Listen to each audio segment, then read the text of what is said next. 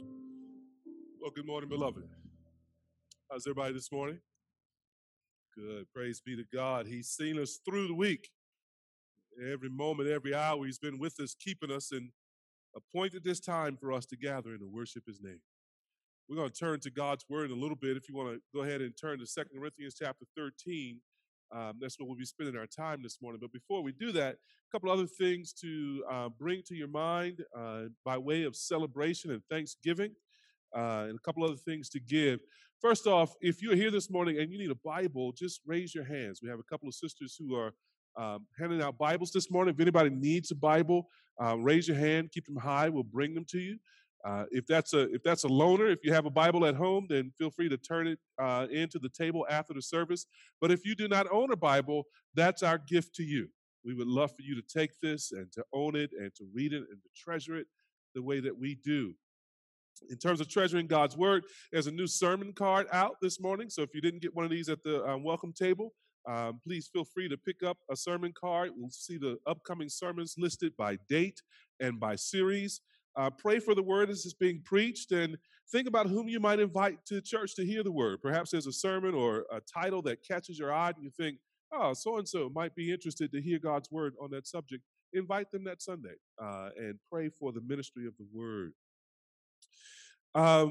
We did acknowledge some anniversaries, but there's some other folks who ain't quite had an anniversary yet, but they did pick up some jewelry. And man, I got a little jewelry this past week. We want to give God praise for Faraji and Serena for Speedy and their engagement. There you go. Girl, wave with the ring hand. Wave with the ring hand. There you go. We praise God for you. We praise God for you. And this past weekend, in God's kindness, we had our annual women's retreat. Amen. If I can, I want us as a congregation to give God thanks and praise for the ladies who were part of the planning team for the women's retreat. They can just stand wherever you are, all the sisters who were a part of that. Amen.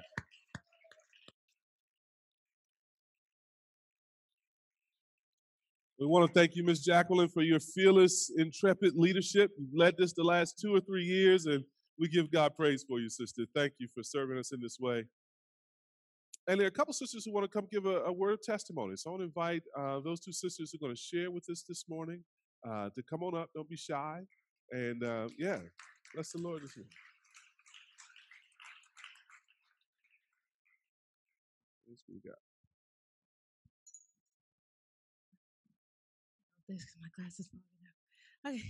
Good morning, y'all. So basically, the women's retreat was 3 days this week. Not this week, last week, obviously. And basically, the first day we came in, we were all trying to get to know each other. We were doing like a speed dating type thing where we just kind of asked like questions. Like the third question got real deep, like real quick. I was like, I don't know if I want to share all that. Like I don't know everybody yet, but yeah, it was good. Like the second day, we started going more in depth with about different sessions, and I want to say that what Joya was speaking on stood out the most to me because she was talking about where your GPS, where you think your GPS is leading you to. Like, she gave the example of how she puts in her address because she's a little bit of a, I think she said a conspiracy theorist, where she needs to put it in every time and the phone doesn't need to have it. But she put it in so many times that to the point where it already knew. And she was like, wait a minute, how you know that? But that was just like an analogy in showing like how whatever you do the most, like it'll start being like who you are. So make sure that your GPS is in the right way. So that kind of gave me like a reality check, like, dang, do I have my priorities in order? And yeah, it was really good. And then the third day, we finished with the last session and we had like a panel with the older saints, and we was talking about cobras, in DC. They're a little dangerous, they look nice, but if you know, you just gotta be there. But yeah, it was really fun. We laughed together, we cried together, we joked together. It was great. So yeah, I definitely recommend all women to come. Yeah, women. But yeah, it was it.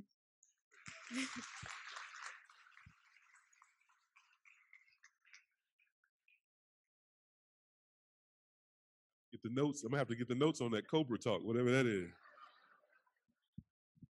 Good morning, church family. My name is Ashley Holston.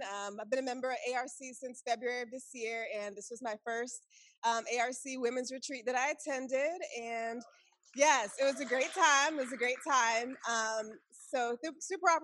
Thankful for the opportunity to attend. I was kind of dragging my feet at first about going, if I'm honest, because it can be hard getting plugged into a new church family and building new relationships, especially in the midst of the pandemic. But this time was really, really, really good for my soul. And it was so encouraging hearing various sisters share from the word about what it looks like to abide in Christ. And just walking through First John verse by verse and seeing what it looks like to live a life of a Christian and what it actually looks like to have evidence in our lives that we are in Christ, and then what it looks like to not be living a life as a Christian. And so I'm super thankful to have the gospel preached on and on throughout the weekend, to have built relationships with many sisters that were there. I wish I would have worn my yellow shirt today to, my proof that I was there. But it was but it was a really good time. Very thankful for the way that the Lord uses the women in the church, especially the older saints. I was so encouraged by the older saints in the church that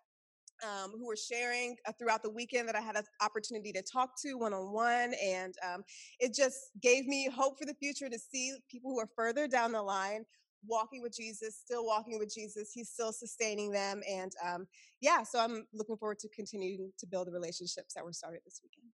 Praise God. Thank you, sister.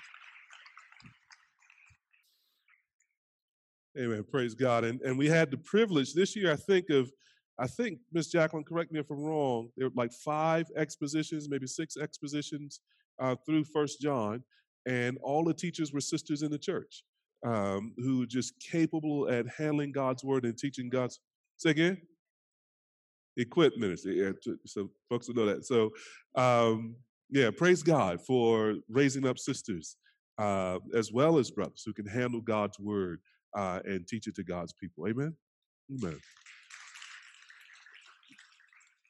So let me pray, and then we'll give our attention to the book. Father, we thank you so much for this opportunity to appear before you, dressed in the righteous robes of Christ. Having, Lord, thrown away the ragged and dirty clothes of this world, we now appear before you spotless. Not because of what we have done, but because of what Jesus has done for us. And we appear before you hopeful. Hopeful because your word tells us that having begun this good work in us, you will carry it on until completion. We long for the day of completion, Lord. And we shall be finally and fully and forever just like Jesus. Lord, we marvel that you would do this kind of miraculous spiritual work in our lives through something as ordinarily used as words. But we do pray, take the words of this book, your Bible, take the words of this sermon, and do the work that you have determined to do in each and every one of our souls and in our souls collectively as a church, we pray. Speak to us and give us hearing, believing ears, we pray. In Jesus' name, amen. So I'm from down south, greatest state in the country, North Carolina. Let it be known, let it be heard. But the South is different. It's a culture you kind of have to be careful in. Not everything in the South is as it appears. For example, you might think Southerners are nice people. Speaking as a Southerner, I can tell you there's a pretty good chance that you're mistaking polite for nice. Polite and nice are not the same thing. Southerners specialize in being polite while not being very nice.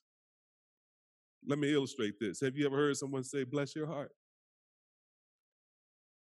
Now, if you just take those words alone, you might think it's a nice person wishing you well, but it all depends on how it's used, doesn't it? You know, if you add a little word like little, bless your little heart, that's only a compliment to children. Everybody else is being insulted with a smile, right? Or if you add another little phrase to it, like, bless his heart, he don't know no better. I mean, you're basically being called an idiot, right? They're being polite, but not necessarily nice. Human beings are tricky that way. Even words of blessing can be turned into insults. But God is not like us. Praise God. God is not like us. When God gives us words of blessing, God means it. And when it comes to wishing us well, God is all in on the project. I think, for example, about a couple of verses in the Psalms that speak to God's blessing, from Proverbs and James. Proverbs 10:22 says, the blessing of the Lord makes rich, and he adds no sorrow with it. That's one of the ways we can tell if a blessing is actually from the Lord or is from our imagination. Because if you got the thing and you got sad, that's probably us baptizing our desires in religious speak. Because God adds no sorrow to his blessings. Or think, for example, of James 1:17. Every good gift and every perfect gift is from above, coming down from the Father of lights. And then James says this, with whom there is no variation or shadow due to change. God's not shifty. God's not shady, right? There's no change with God. His blessings really are blessings. No clever phrases that use polite words to say unkind things. A blessing from God's word only has one meaning, that God is blessing you. No tricks, no insults, no word games. We've been doing a series through our church covenant. As you recall from the opening couple of sermons, the series or covenant is basically an agreement, kind of like a contract. It establishes a relationship between two or more parties. In the Bible, there are different kinds of covenants. The main covenants in the Bible are covenant relationships that God establishes with his people, where he calls them to come worship him and to know him and to obey his word. And as a consequence of their obedience, he promises blessings. And as a consequence of their disobedience, he promises correction. But there are other kinds of covenants in the Bible too. We think of the marriage covenant, which we see as early as Genesis chapter 2, or we think of friendship covenants like David and Jonathan. But here in this series, we're talking about a church covenant. What we agree to as a covenant community, how we agree to live together and to practice the faith in these short statements that summarizes key teachings, key points from the Bible. We've come now to the end of our series, and we're looking at that very last phrase there, that very last sentence, It is a quotation from 2 Corinthians chapter 13, verse 14. It's a benediction. It's a fancy word, bene, meaning good, diction, meaning words. It is good words or words of blessing. You've heard them before if you've been at this church, because this is the benediction, the words of blessing that I usually pronounce at the end of a service. It's right here at the end of our church covenant as well. And if you're taking notes this morning, I want us to consider 2 points from this benediction and from the context of this benediction. Number 1, churches have difficulties. Churches have difficulties. And number 2, yet God blesses the church greatly. Yet God blesses the church greatly. And if you want this whole sermon in one point, you might put it this way: the church's difficulties do not prevent God's blessings. The church's difficulties do not prevent God's blessings. Look with me in 2 Corinthians 13. I'm going to read for a little bit of context from verses 11 down to the end. Paul ends this letter to the church in Corinth with these words: finally, brothers, rejoice. Aim for restoration. Comfort one another. Agree with one another. Live in peace, and the God of love and peace will be with you. Greet one another with a holy kiss. All the saints greet you. Verse 14. The grace of the Lord Jesus Christ and the love of God and the fellowship of the Holy Spirit be with you all. And we say, Amen. 2 points. Churches have difficulties. That's point number one. Among the churches in the Bible, the church here in Corinth likely had the most difficulties. This is a ratchet church, really. It's the only church that received 2 letters full of correction. Yet, this church is in the Bible, and I take great comfort from that. See, the Bible is not a book about superheroes who have no problems. The Bible, beloved, is a book about real people experiencing real life, and in the context of real life, they have real difficulties. That's one of the ways we know the Bible is reliable. It tells the truth about human beings. It tells the truth about life. And this church, the truth about this church is that it has some problems. Just for context, in chapters 12 and 13 here, let me sort of cherry pick a few verses just for context and illustration. Notice number 1, they had difficulty with pastors. They didn't listen to Paul's instructions right away in the first letter, and they had come to believe that maybe Paul was after their money. So look at 2 Corinthians 12, verse 14. The Apostle Paul had to write there, "Here for the 3rd time, I am ready to come to you, and I will not be a burden, for I seek not what is yours, but you. For children are not obligated to save up for their parents, but parents for their children." Paul was concerned about coming again to visit them, to try and put this church in order once again. He had written earlier about another letter that he wrote to them, which had been a stern letter that had kind of bruised some of the people. And he's concerned about coming to visit them, and he's concerned that that next visit is actually going to make things worse because of the difficulty that the apostle is having with the people. Look at 2 Corinthians 12:20. The apostle writes there, "For I fear that perhaps when I come, I may find you not as I wish, and that you may find me not as you wish. That perhaps there may be quarreling, jealousy, anger, hostility, slander, gossip, conceit, and disorder." Does that sound like a church? Not to our sort of idealized, romanticized notions of church, does it? We've gotten so used to church being a little community where everybody puts on airs and everybody pretends that they're all right with each other. But no, the Bible's talking about real folk, talking about real churches. And real churches have difficulties, and sometimes the difficulties are between the pastors and the people. But notice they got a second difficulty. They got a difficulty with purity too. This was a church whose sexual sin was public and scandalous. One man, 1 Corinthians chapter 5, slept with his stepmother. It was so bad, Paul had to tell him to stop associating with anyone who calls themselves brother or Christian who lives a sexually immoral life.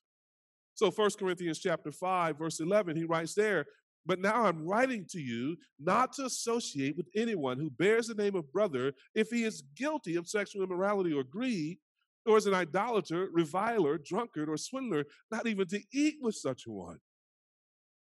And when Paul comes now to write 2 Corinthians, he's concerned that that immorality, that impurity is still going on. That's why he says in 2 Corinthians 12, verse 21, "I fear that when I come again, my God may humble me before you, and I may have to mourn over many of those who sinned earlier and have not repented of the impurity, sexual immorality, and sensuality that they have practiced."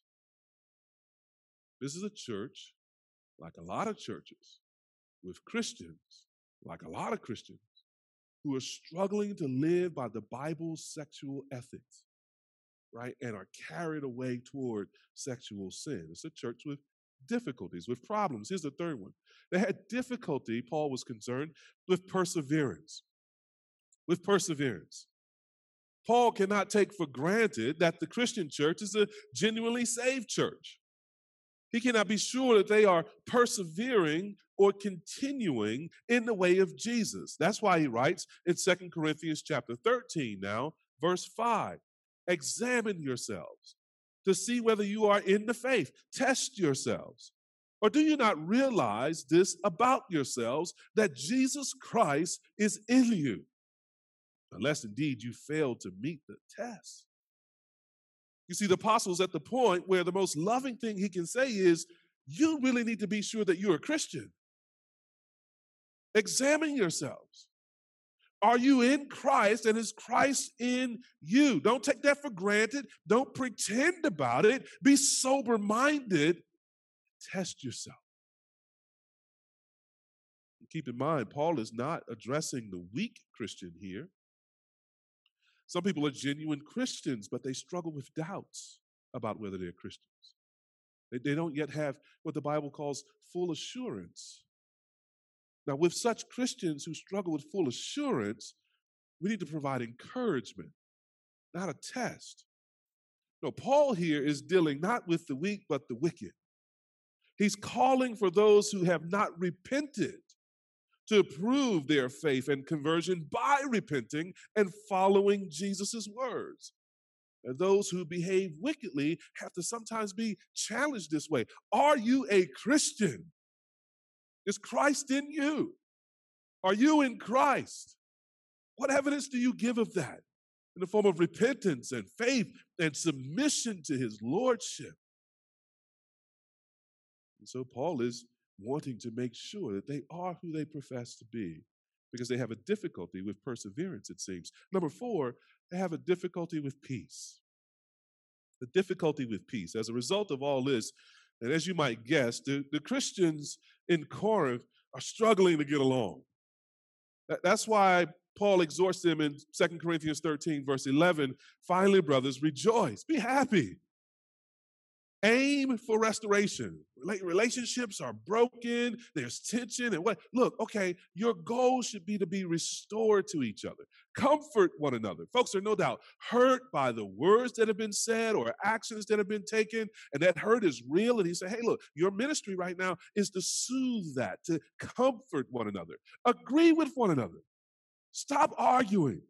Agree on the main things. Build your unity in agreement. Live in peace. Not just the absence of conflict, but the positive presence of calm and unity and gladness. But here's his promise, and the God of love and peace will be with you.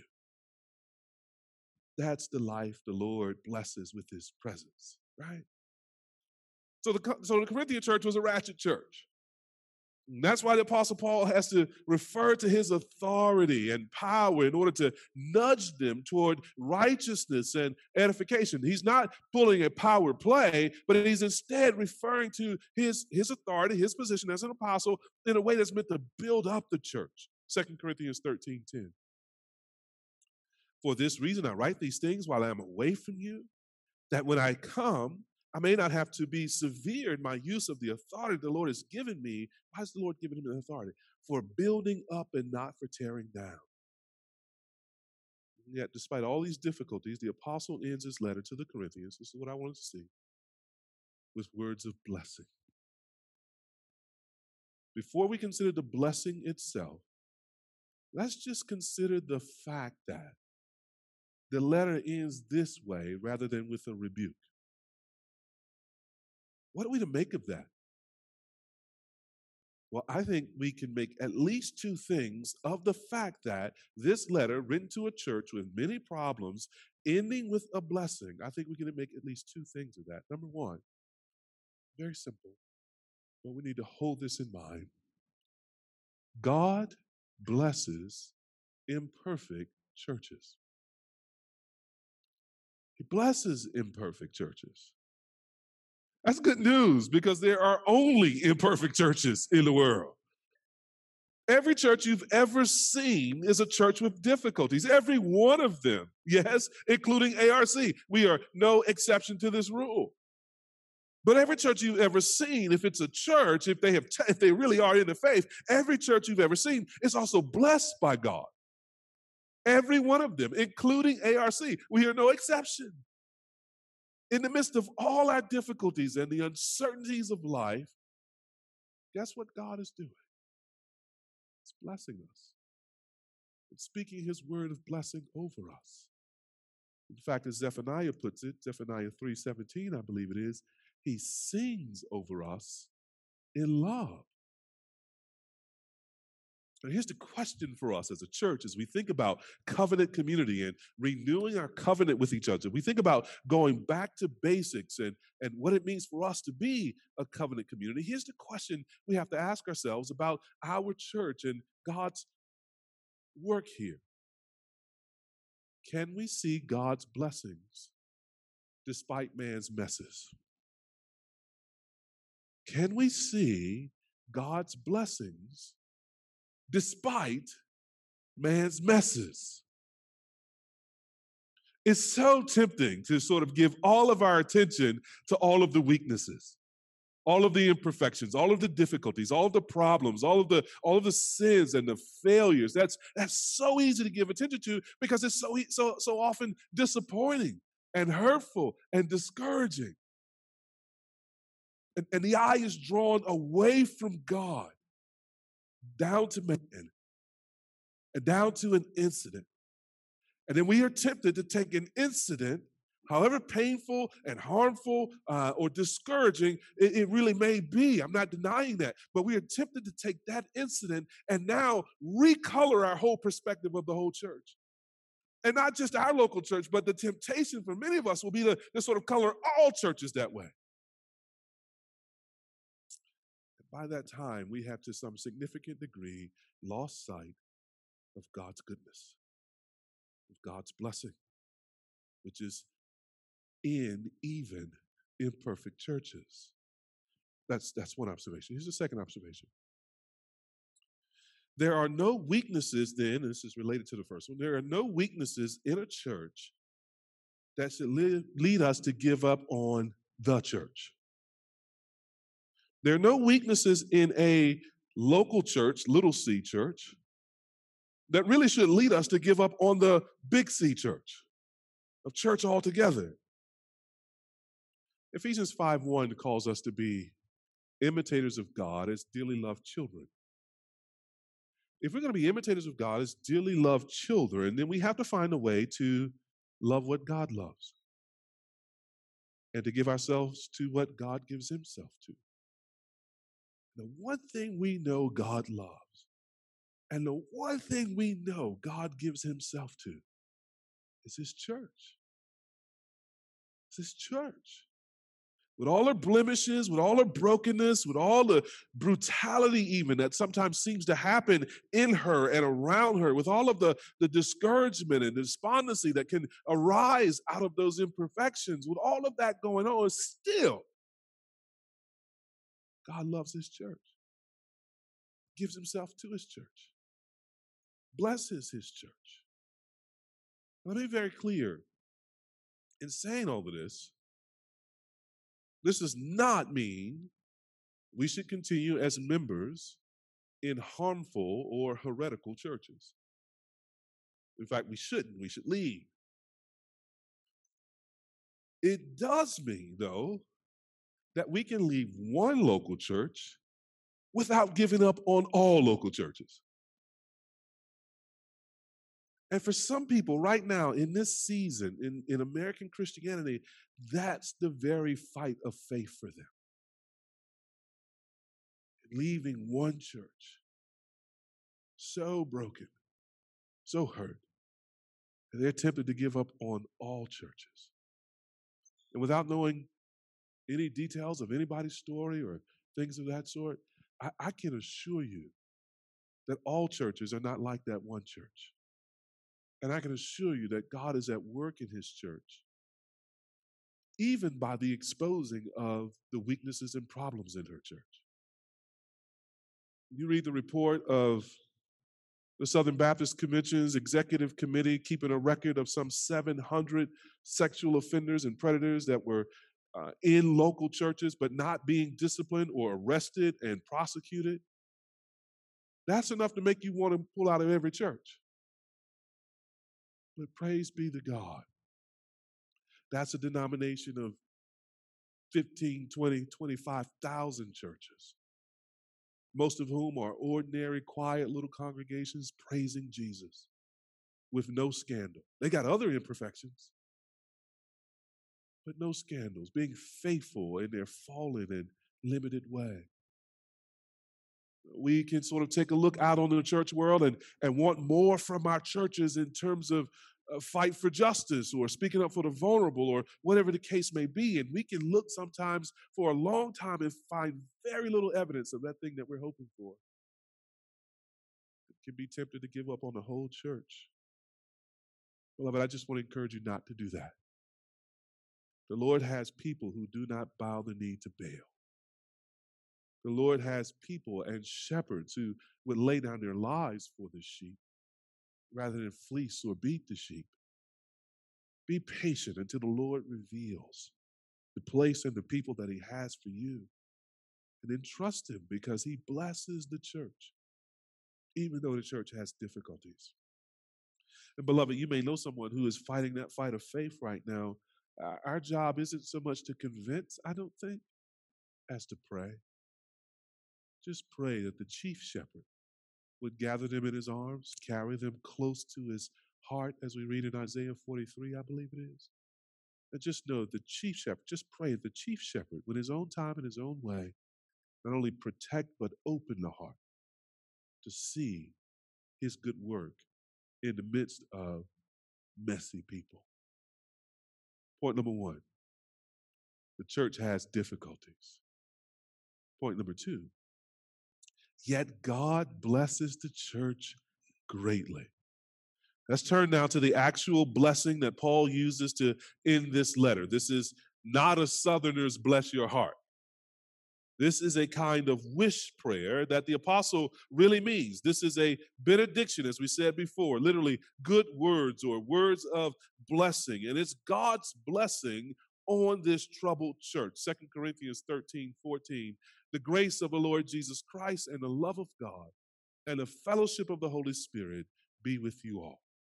The two things to observe about this one verse. Notice, number one, that it's Trinitarian. The Father, the Son, and the Holy Spirit all mentioned here in this blessing. I take this to mean that the greatest blessing of God to the church is more of God himself to the church for its enjoyment. We say it a different way. That the greatest blessing that Paul could end this letter with was not, may God fix all your problems. I'm sure the apostle wanted that. But indeed, the greatest blessing of Christian faith, the greatest blessing of biblical religion, the greatest and the highest blessing that we could imagine is, in fact, that we should have more of God himself. If God didn't fix another problem, if we had more of God, that would be a great blessing. If God left us in our suffering for some season and reason that we could not sort of understand, yet we had more of God, that would be a tremendous blessing. If God should let us struggle financially and to endure poverty, again, for reasons we don't understand, despite our hard work at 3 jobs, yet we had more of God, there would not be a higher blessing than that.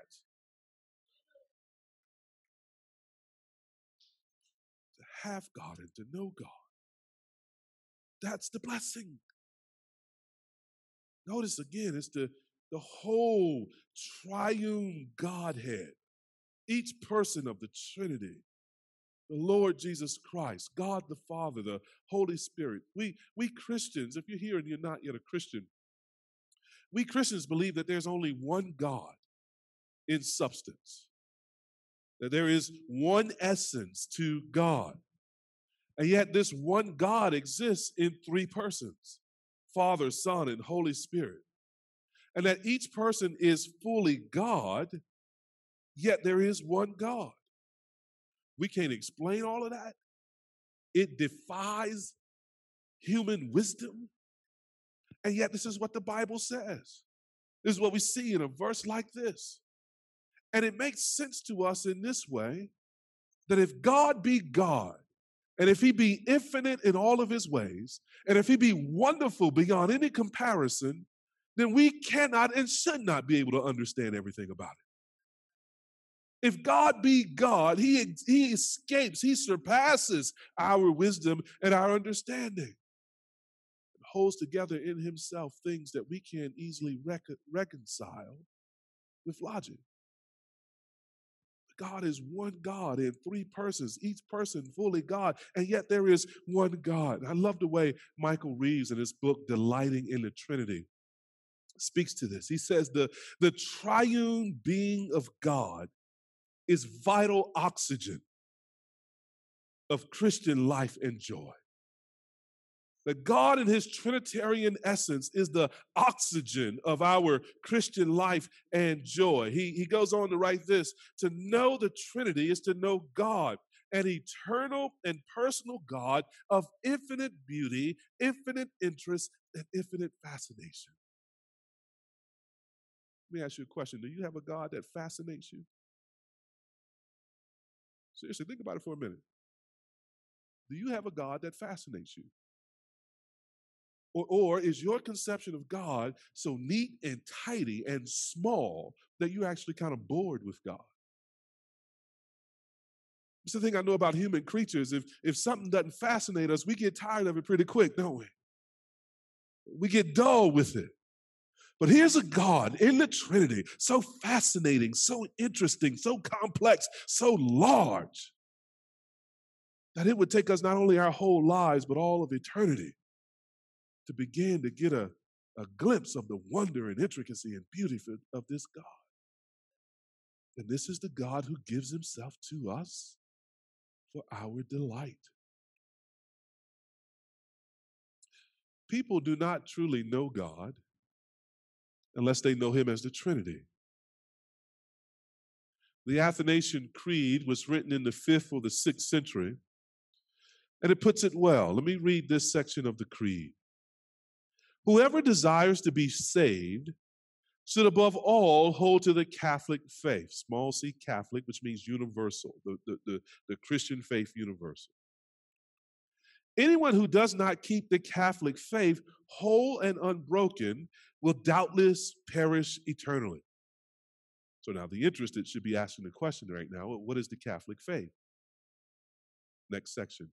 Now this is the Catholic faith, that we worship one God in Trinity and Trinity in unity, neither blending their persons nor dividing their essence.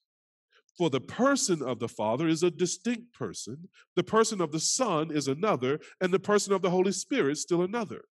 But the divinity of the Father, Son, and Holy Spirit is one, their glory equal, their majesty co-eternal. Before there were fancy seminaries and pricey theological books, there were Christians in the 4th and 5th century and earlier setting down statements like this: that to know God is to know him in his triune being, to know that there is one God in three persons, and yet they share the same essence as God. And from the 5th century, at least, Christians were saying, listen, there really is no salvation without the Trinity. Now you ask yourself the question, where are they getting stuff like that from? Well, from the Bible. For example, in Ephesians chapter 1, Paul writes this long run-on sentence, having about 64 words in the Greek, I think. Ephesians chapter 1, verses 3 down to verse 14. And in that sentence, Paul is talking about salvation, and he basically says three things. This is what he says about salvation: that the Father appoints us to eternal life, the Son accomplishes our eternal life, and the Holy Spirit applies the Son's work for our eternal life. That the Father, before the worlds began, saw a people that he loved and he wanted, and he appointed them to be saved from the judgment of God coming against the world because of their sin. And not only did he appoint them to salvation, but he sent his Son who would accomplish that salvation by living a perfectly righteous life in their place and dying a death on the cross to pay the penalty for their sins in their place, and would be raised from the grave 3 days later. And all of that work of Jesus would be applied to our lives when the Holy Spirit would raise us from death to life, give us faith in the Lord Jesus Christ, and seal us until the day of redemption. That if you lose any person in the Trinity, you lose the whole Christian conception of salvation. If you lose any person in the Trinity, it is impossible for us to be saved from God's wrath, to have our sins removed, to be reconciled to God, and to live eternally in his kingdom. Oh, beloved, the whole Godhead has been interested in your salvation. So interested as each person would take a part in your redemption. This is the God who gives himself to us in the gospel. And beloved, if you're here this morning, we are not holding out to you, if you're not yet a Christian, we're not holding out to you sort of mere things, little things, in one sense, little things, like merely being forgiven or merely being saved from God's judgment or merely going to heaven. We're here offering you the God who did that for you. Not just the gifts of the gospel, but the giver of the gospel. Not just the blessings of the gospel, but the being who conceived of the gospel and executed your salvation in time and eternity. We're here calling you to come know God as he shows himself in his word, in all of his triune beauty. That, beloved, is your salvation. That, beloved, is your eternal hope.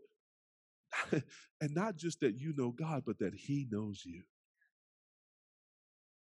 And so we call you to trust in this God who has done everything you need to be blessed eternally in his presence. Confess your sins, turn away from your sins, put your faith in Jesus, the one crucified for you, buried and resurrected. Put your hope in God, the one who sent his son to redeem you. Put your hope in the Holy Spirit, the one who will give you faith and keep you until God comes to get you. And walk in the blessedness that is this God.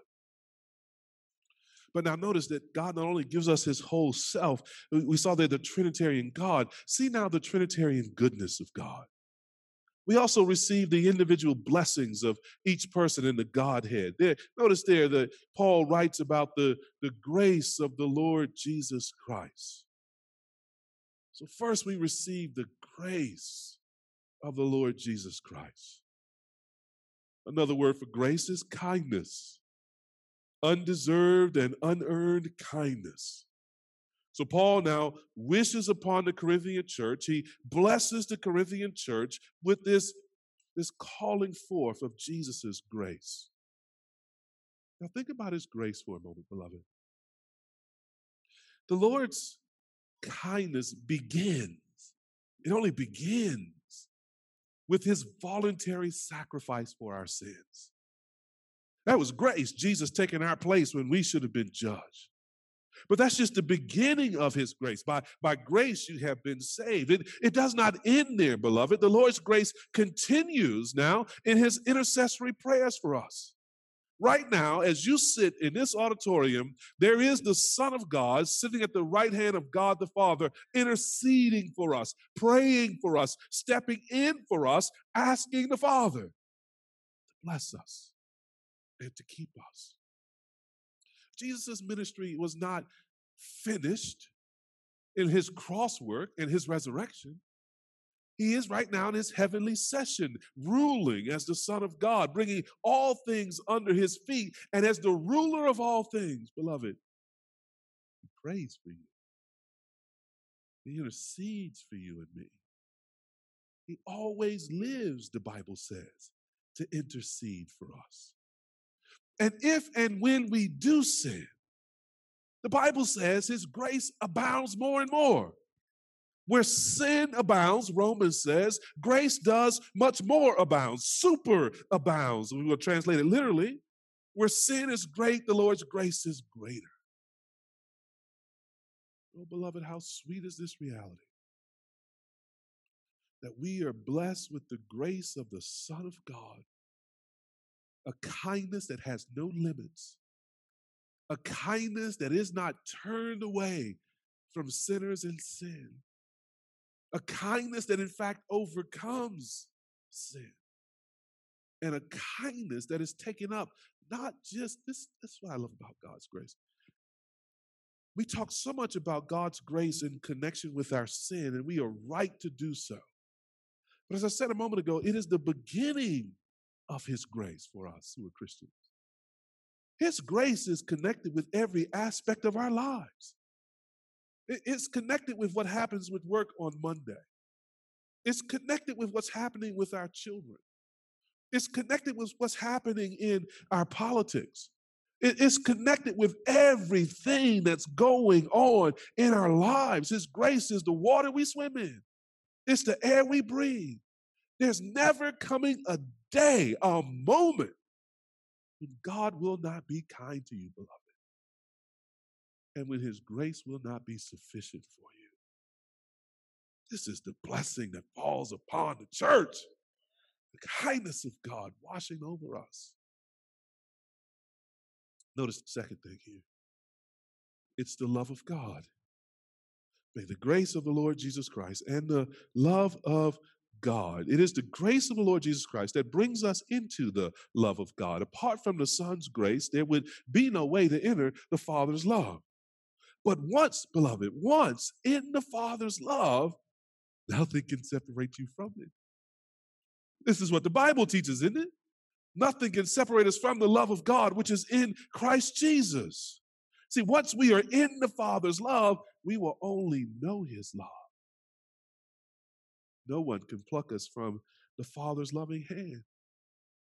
And if we needed proof of God's love for us, the Bible says, look at the cross of His Son. For God demonstrated His love for us in this: while we were still sinners, Christ died for us. 1 John 4:9. In this, the love of God was made manifest among us. In other words, this is how God showed His love to us. That God sent His only Son into the world so that we might live through Him.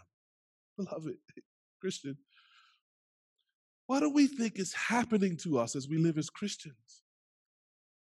This text says what's happening to us is we live through Him, which is to say we live in His love. Yeah, every waking moment, washed in His love. But His love doesn't end with the sacrifice of His Son. His love just continues toward us, and we can know this love. In Ephesians 3:17 and 19, Paul writes another prayer there for the church in Ephesus, and it's a prayer that they would be rooted and grounded in love, and that they may have strength to comprehend with all the saints. So he's saying there, he's praying that you would have strength. Think about that word choice. To understand, to comprehend with all the saints in the whole covenant community. Paul is praying that they would have strength to understand together what is the breadth and length and depth and height, and to know the love of Christ that surpasses knowledge, that you may be filled with all the fullness of God. Beloved, it could take us months to plumb that, to dig down into that. What Paul is saying is there's a love so vast, you actually have to be strong to understand it. This ain't cheap, superficial love. This ain't, that flirty, moving on quickly kind of love. I don't know, maybe that's that Cobra love, whatever y'all talking about at the retreat. I don't know. It ain't that. It ain't that. What we need, beloved, as a church community is to be rooted and grounded in God's love, to have it as our soil, to have it as our foundation, to have it to be what gives us life and strength and stability. And then what we need, beloved, as a church family is strength to understand together how high God's love is, how deep it is, how wide it is, how long it is, which surpasses knowledge. God's love is something you can know, but never know completely. It's infinite. You can know more of God's love, and there always be more of his love to know. Paul is wishing that this troubled church would know that God loves them and they can sort of dive headlong into his love, swim in the deep end, and never touch the bottom. Oh my God. Because God loves us this way, beloved, we can trust the love God has for us. Psalm 52, verse 8. I trust in the steadfast love of God forever and ever. Psalm 143, verse 8. Let me hear in the morning of your steadfast love, for in you I trust. You see what the psalmist is doing there? He's connecting his trust for God with the knowledge that God loves him. Let me say it again. Maybe there's someone who's struggling to trust God's love for them. Your trust needs to be connected not to your circumstance, but to the God who loves you and the fact that he loves you and he will never stop loving you. This is why John says in 1 John 4, around verse 16, I believe it is, we know and believe in the love God has for us, or we know and rely upon the love God has for us. Is that you, beloved? Do you know his love? Are you relying on his love? 2 Corinthians 13:14 says that this trustworthy love of God is ours. All that's left is for us to live in it. Which brings us to the third blessing here. Notice the fellowship of the Holy Spirit. If the grace of Jesus and the love of God the Father were not enough, the Bible adds the blessing of fellowshipping with God the Holy Spirit. The word fellowship could be translated sharing or participation. So the Bible wishes that we would share in or participate with God the Holy Spirit. Now, some of y'all are too happy that that's been said, and you ready to run around the place, turn over some chairs or something. Go ahead, you can if you want to. Watch the cord now, you know. Yeah, if you want to. And some of y'all are a little nervous at that kind of talk. You maybe grew up in churches where talk of the Holy Spirit, if he ever came up, was just really cautionary and nervous for fear of those people who go too far. Forget all that. See what the text says. This book, this blessing says, come fellowship with the Holy Spirit. Come share with him. Come participate with him. Or we use the word communion. Come commune with the Holy Spirit. Talk to him, sense him, hear from him, feel his movement, understand him. Listen, beloved, think of how much we have because of God the Holy Spirit. It is through the Holy Spirit that the life of God comes into each one of us who believes. It is the Holy Spirit who raised us from spiritual death to spiritual life. It is the Holy Spirit who seals us, who stamps us with God's ownership seal until the day of redemption, the day of Christ. It is the Holy Spirit who comes into our hearts crying, Abba, Father, testifying with our spirit that we are indeed God's children. It is God, the Holy Spirit, who prays for us according to the Father's will. And it is the Holy Spirit who gives us spiritual gifts that we might use them to build up the body and to carry out God's work. It is the Holy Spirit who gives us power to witness for Christ. It is the Holy Spirit who sanctifies us and produces in us his fruit. We could not be Christians and could not bear fruit for God if it were not for the gift, the blessing of the Holy Spirit. And therefore, Paul says in Galatians chapter 5, keep in step with the Spirit. Keep in step with the Spirit. Brings to mind a dancing metaphor. My wife and I, we were supposed to go salsa dancing yesterday. I got sick. I hate that we missed that. The allergies kicking your boy in the head. But, you know, salsa is all about the choreography. I should get Peter up here to demonstrate. to get him to demonstrate. But salsa is all about the choreography. The male is leading the dance with gestures and inflections, and the woman, the partner in the dance, she is hearing and receiving those signals and doing what's being choreographed right there in real time. And so it is with the Holy Spirit in His church. The Spirit is leading and suggesting and guiding. And if we are communing with Him, we're receiving that and following that, keeping in step with the Spirit. And here's the other thing about salsa dance. It's a great metaphor for marriage too, but that's a whole other sermon. In the dance, it's not the male who's the star. It's the woman. So his job is to lead, yes, but to lead in such a way that she is seen as more beautiful and more dazzling. So it is with Christ in the church. So it is with the Father in the church. So it is with the Spirit in the church. He leads in such a way that the church looks more glorious and more dazzling than if it were just us out there. And so we are to keep in step with the Spirit, to dance with God, to talk with Him and to be talked to be guided by Him. Beloved, so much belongs to us as a covenant community because of the grace of the Lord Jesus Christ and the love of God and the fellowship of the Holy Spirit. So much is ours. All the riches of God Himself belong to us because God has given Himself to us in the gospel. We have all the grace, all the love, all the fellowship we could ever need.